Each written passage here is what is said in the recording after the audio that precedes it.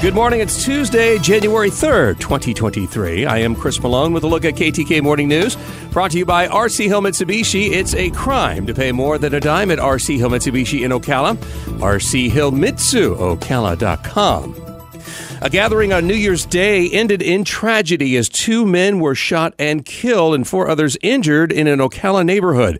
OPD says the shooting happened early Sunday morning in the 1600 block of Southwest 5th Street. A gathering of around 100 people heard shots fired at around 4:30 in the morning, with 30-year-old Demara Harris and 24-year-old Abdul Hakeem Van Krosky fatally shot at the scene.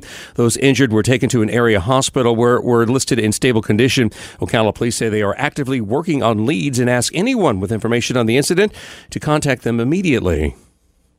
With the new year underway, Florida ushered in a new set of laws. One such measure is aimed to address the property insurance crisis, ending a controversial practice known as assignment of benefits. Homeowners will no longer be allowed to sign over insurance claims to contractors on policies issued at the start of this year.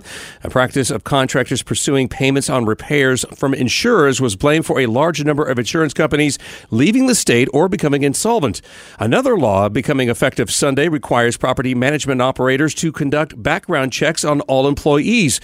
The measure, known as Maya's Law, is the result of the death of 19-year-old Maya Macaro, a college student who went missing from her Orlando apartment in September of 2021. The suspected killer, who later committed suicide, worked as a maintenance worker at Macario's apartment complex. And the stage is set for the final college football game of the season as the defending national champions will take on a Cinderella team this Monday. The comeback win for Georgia over Ohio State last weekend keeps the Bulldogs undefeated as they prepare to take on a team that last year had more losses than wins. But the TCU Horned Frogs owned the underdog moniker all season and kept Michigan from advancing to the final game, becoming the first Big 12 conference team to win a playoff game.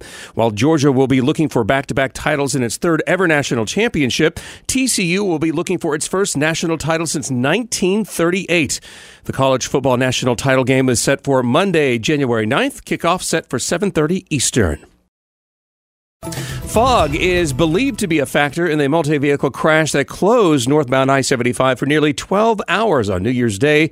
FHP says that 21 vehicles were involved in the crash at mile marker 414, with 3 people reportedly killed in the pileup. Traffic remained backed up for over 20 miles until all lanes of I-75 reopened shortly before 1 p.m. Sunday afternoon.